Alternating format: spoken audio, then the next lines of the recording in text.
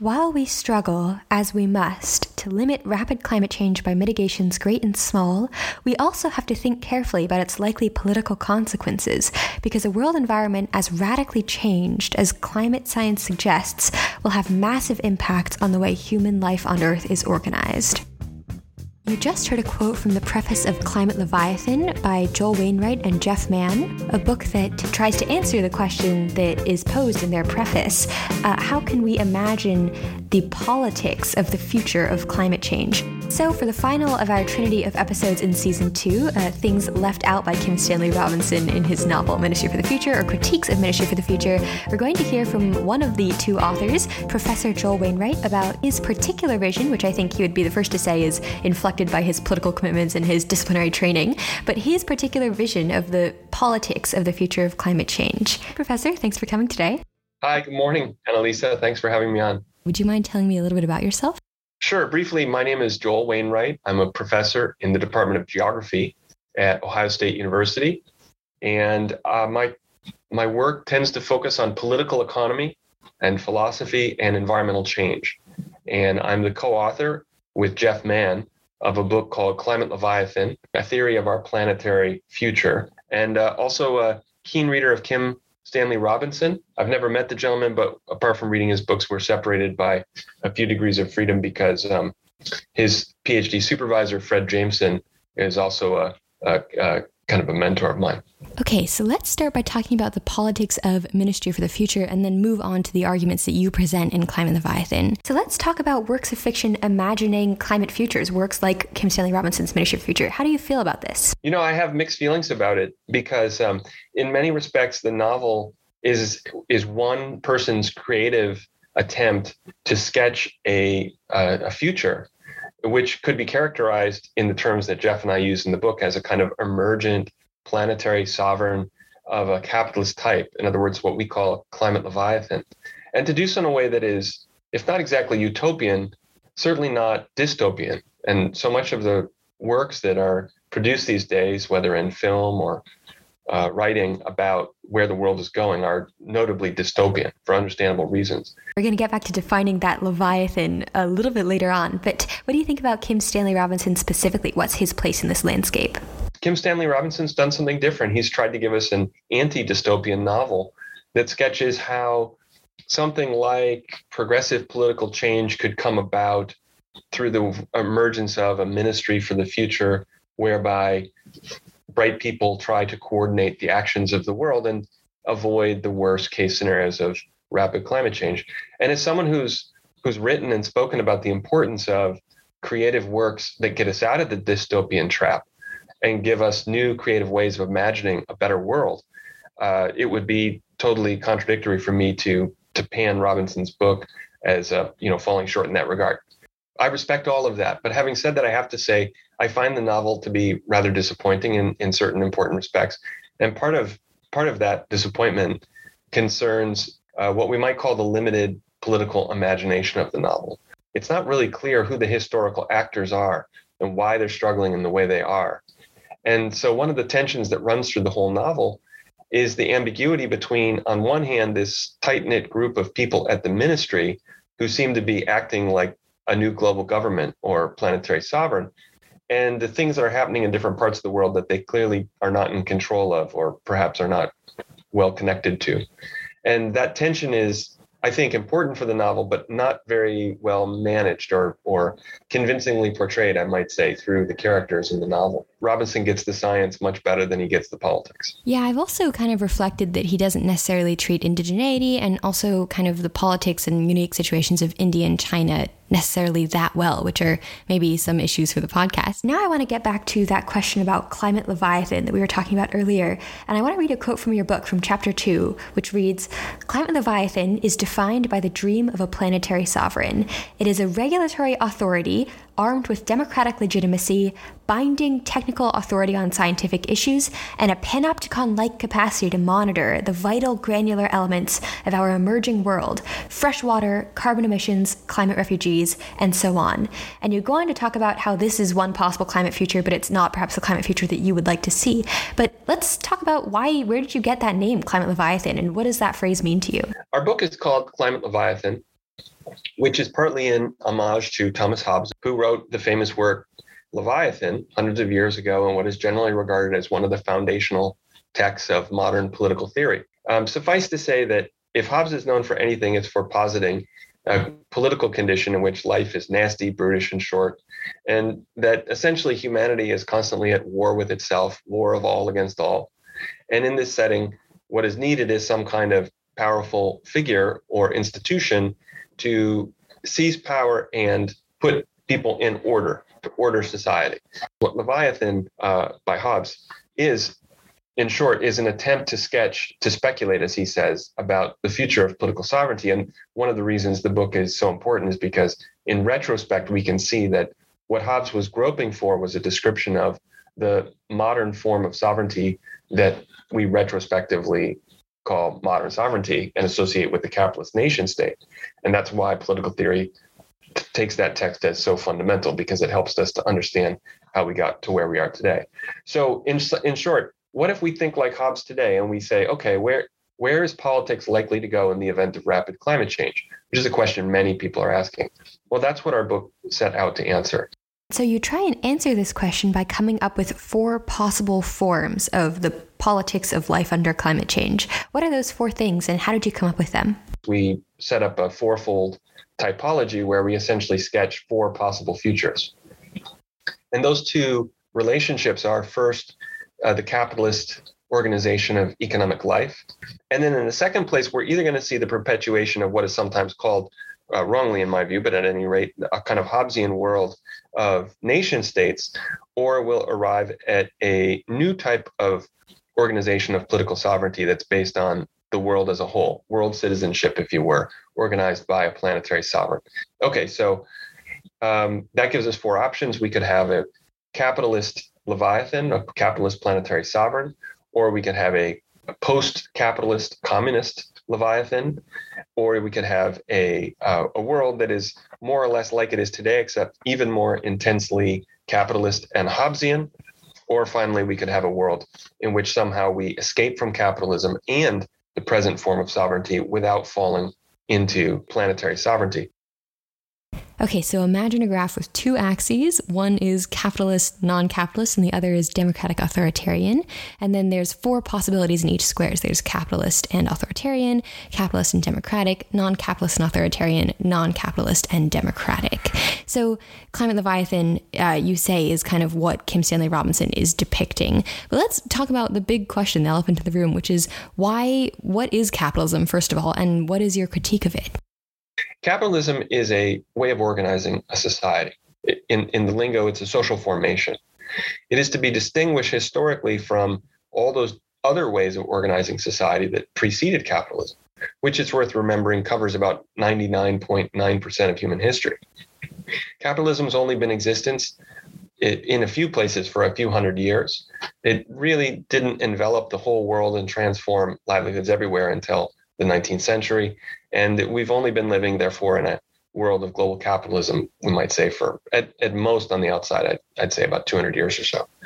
So it's during this period that we see a number of very important changes all around the world in the way human beings live on the earth. And there's good reason for this. Under a capitalist mode of organizing society, the human relationship with the earth is broken apart. It's broken down into pieces, you might say, and transformed under a generalized pressure to convert things and make things into commodities, which can be bought and sold in order to produce a profit, because that's the ethos, that's the purpose of capitalism. This happens to human lives too. All of us who are defined in Marxist terms as members of the class called proletariat make a living by essentially converting our lives into a commodity called labor power and competing with one another to sell it for a decent wage so that we can, make money and pay the rent and buy food and so on. So one other point that has to be emphasized here is that capitalism is unique in history of all the different ways humans have lived in the fact that it's inherently growth oriented. It's not just an accumulation oriented form of society. It's a growth oriented form of society. It has built into it a drive for expanded reproduction. And of course, the problem here is that if you take a form of society that's based on the creation of commodities and the circulation of commodities. And all those commodities, of course, involve in part some fraction of the earth itself, whether in the form of matter or energy or what have you. And then you make it expansionary so that it isn't just about accumulation, but expansion. And that's all playing out on a finite sphere. Then you can see that you're going to have a problem sooner or later as you multiply the scale and size of economic life over time. Humans have been undergoing a massive experiment over the last few centuries as we reorganize what it means to be human on Earth on a capitalist basis. And we are essentially systematically polluting, destroying, et cetera, the Earth as a whole in the process. And climate change is just the most terrible and extreme version of this more general process. So some might say, and kind of the obvious really thing to say, is that it's hard to imagine the end of capitalism. It's hard to imagine a real alternative to capitalism. So why not accept Kim Stanley Robinson's vision, of course, including the global planetary government basically guiding us towards a future where emissions are severely reduced, using financial instruments like his proposed carbon coin, and incentivizing extractive industry companies to switch to trying to produce renewable energy and trying to suck carbon out of the atmosphere. What's wrong with this vision? Why are you critiquing it? Isn't that better than nothing? And isn't that definitely better than business as usual? I'd say the basic problem with Climate Leviathan is that it's not going to be democratic. In the sense that you're not going to have a redistribution of power in a world, but rather a further concentration of power. The future that would need to come about if we were to address in some kind of just fashion climate change is probably not going to look like the way it's portrayed in the Ministry for the Future, because it would have to involve a really large global struggle by a lot of people to change the world in its fundamentals.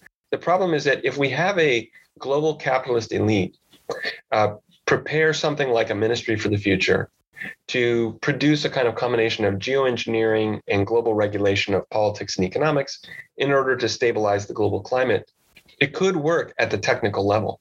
We don't deny that these things are technically possible. But our claim in a nutshell is that that world is not going to be just. That world is certainly not going to be democratic. And as a consequence of all that, what we'll have is a world that is even more divided and undemocratic than the one we live in now. In a word, what this means is that climate change presents all of humanity with a new version of an old problem. The old problem is the problem that's been haunting the left, including liberalism, from its onset, which is to say, once you free up a kind of market-based society to have the competitive compulsion to produce and exchange commodities at the heart of everyday life, what are you going to do about inequalities that result? What are you going to do about environmental problems? These questions have been around since the beginning. What climate change has done is simply give us a kind of ecological deadline. It's forced us to deal with this really quickly right now. And the cool thing about Robinson's book is that he tries to sketch out a way that like it could kind of all work out, where we end up with the Ministry for the Future and a kind of soft landing for global capitalism through planetary climate change. And again, I think we need creative attempts to sketch what that looks like. I totally agree, and I'd love to see a lot more projects like Ministry for the Future from different perspectives with different angles. But moving back to this question about justice and democracy, one very compelling part of your book is the part about adaptation, where you write about how the quote-unquote adaptation framework suppresses the fact that adapting to climate change won't be cheap. Many people will suffer, and the people who suffer will be in Africa, in Asia, in Polynesia, and they will mostly be poor, vulnerable people. Could you talk about this? So the first thing that has to be said is that the moral problem of climate change, in a nutshell, is that the people who cause the problem are not the ones who are going to experience the consequences. We're talking mainly about a group of people who are wealthy and from wealthy societies. And on the other hand, the people who are already suffering the worst consequences didn't cause the problem. We're talking mainly about poor people in general, and also people who live in low-lying regions like cities near coasts or in island states, or in cities where they're experiencing heat stress routinely, or farmers who are dependent on rain-fed agriculture and precipitation regimes have changed and are no longer reliable. When you look geographically at where these groups map out, what we see in general, and again, speaking at planetary level generalizations here, climate change has particularly been caused by societies with high per capita emissions historically. We're talking about here like United States, Europe, England, Canada, Australia, Japan. And so these are rich countries that are by and large not suffering very much from climate change. And the region of the world with by far the most people who are already suffering the consequences of climate change is Asia in general, specifically East Asia, Southeast Asia, and South Asia. So on the flip side of the climate adaptation question, I've heard several times in discussion of climate communication that it's better not to mention that Westerners or the rich or what have you will have to make sacrifices as well, that this kind of high consumption lifestyle really just can't go on.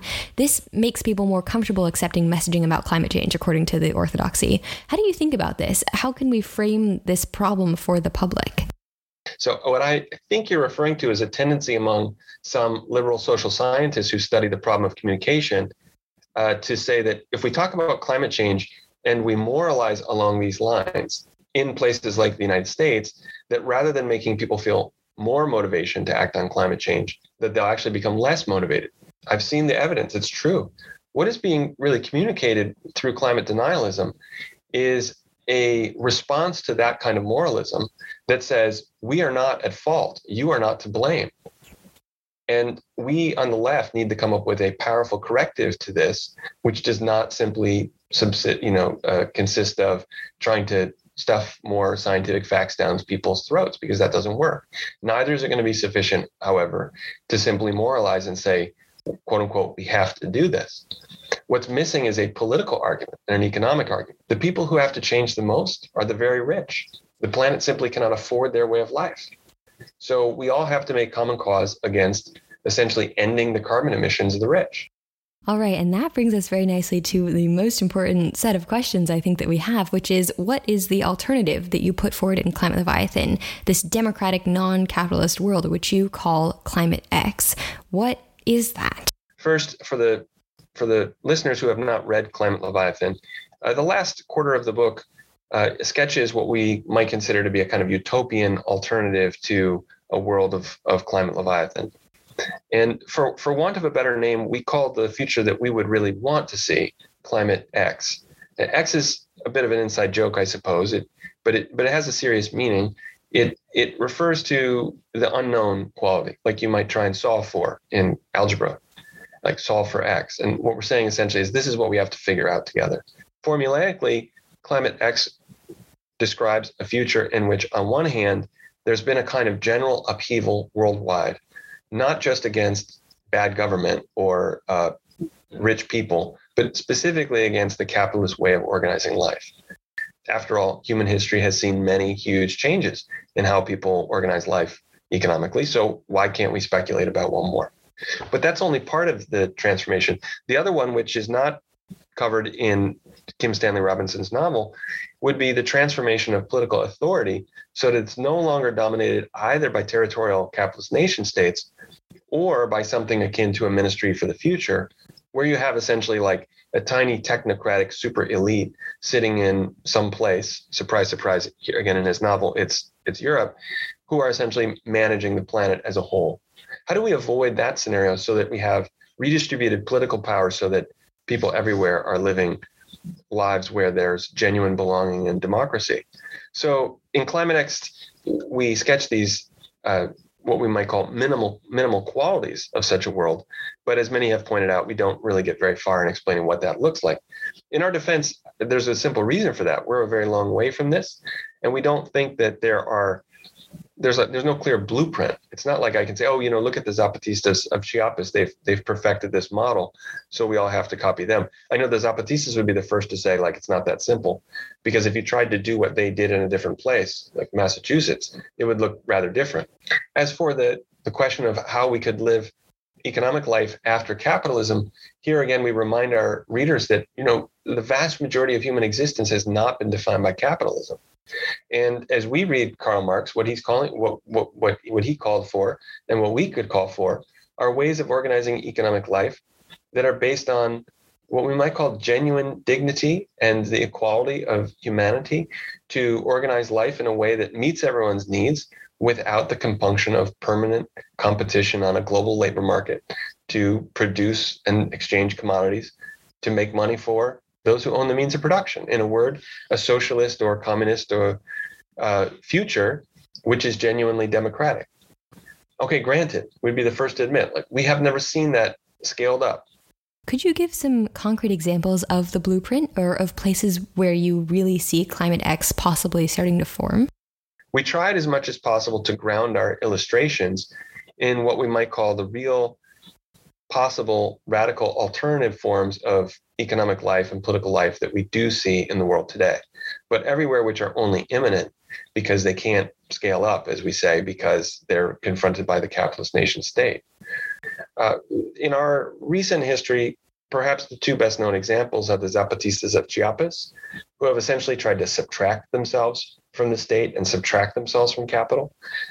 And they would be the first to say, that very modestly, that they haven't completely succeeded in either sense, but they're doing their best. And they encourage other experiments along the same lines. Another well-known experiment along these lines was that of Rojava, which, as your audience may know, is a sub-region in across the world of the Kurdish people that has been undergoing some terrible violence over the last, basically your entire lifetime, but where for a period of time there was a remarkable revolutionary experiment in a radically democratic, non-capitalist political economic formation under the most difficult possible circumstances, under attack, I think at one point simultaneously by 3 different armies. Last question, what should the average listener do? Is there an answer to that question, or is that too individualistic a framework? What do you think? Geoff and I have a very direct answer to the what should I do question. It's just that it's perhaps not the one that people really want, but it's an honest one, which is that we think that the fundamental problem with our politics of climate change today is that we lack a clear imagination of how things could be otherwise, and a political strategy for how to get there. And this problem is so severe that we believe that the most important thing a young person can do right now, if they want to really contribute to climate justice, is to try to stop and think very critically about what you've been taught about the politics and economics of the world in which you live, and to try and work out for yourself, but not just alone, but particularly through reading works, including works in the Marxist tradition, how we might actually build social movements that would bring about the political transformation of capitalism. That's the most important thing. And so that means that in the first instance, we have to do a kind of labor of the imagination. And again, I would say the achievement of the Ministry for the Future, the novel, is that it seems to be providing a tool that helps many young people in that regard. And I think that for that reason, that's part of why you're doing this podcast. You're acknowledging that this novel seems to help some people in that way. And, we need that. We desperately need that. So then I would say to your listener, but don't stop there. Don't just read Robinson. Read some works by the person to whom the book is dedicated, Fred Jameson. Read some Marx, and read more generally in the broad world historical tradition of revolutionary thought, because it's going to not only inspire you, but give you many different tools and insights with which to imagine a different future. Great. That's a nice note to end on, and a different call to action than we've heard. Thanks so much for being on the podcast. I really appreciate your time. Thanks again for your interest. And listener, if you'd like to check out Climate Leviathan, it's available from Verso Books, on Amazon, and wherever else you like to get your books.